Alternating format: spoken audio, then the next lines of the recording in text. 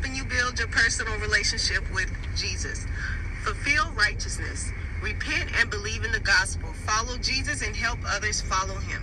Sins are forgiven. Forgive others. Make Jesus your treasure on earth and get everlasting life.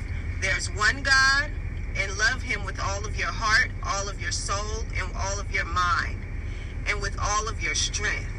Love your neighbor and love yourself unconditionally. We need to read the Bible daily. It's spiritual food. Spiritual food is better than natural food. Jesus is the way we get. Hello, helping you build your personal relationship with Jesus.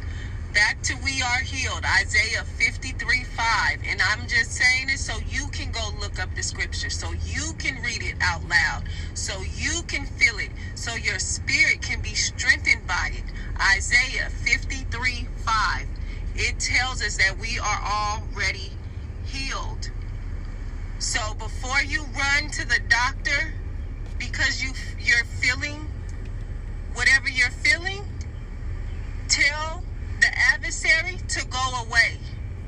Talk to your body. Speak life to your body. Speak healing to your body. Keep doing it every day.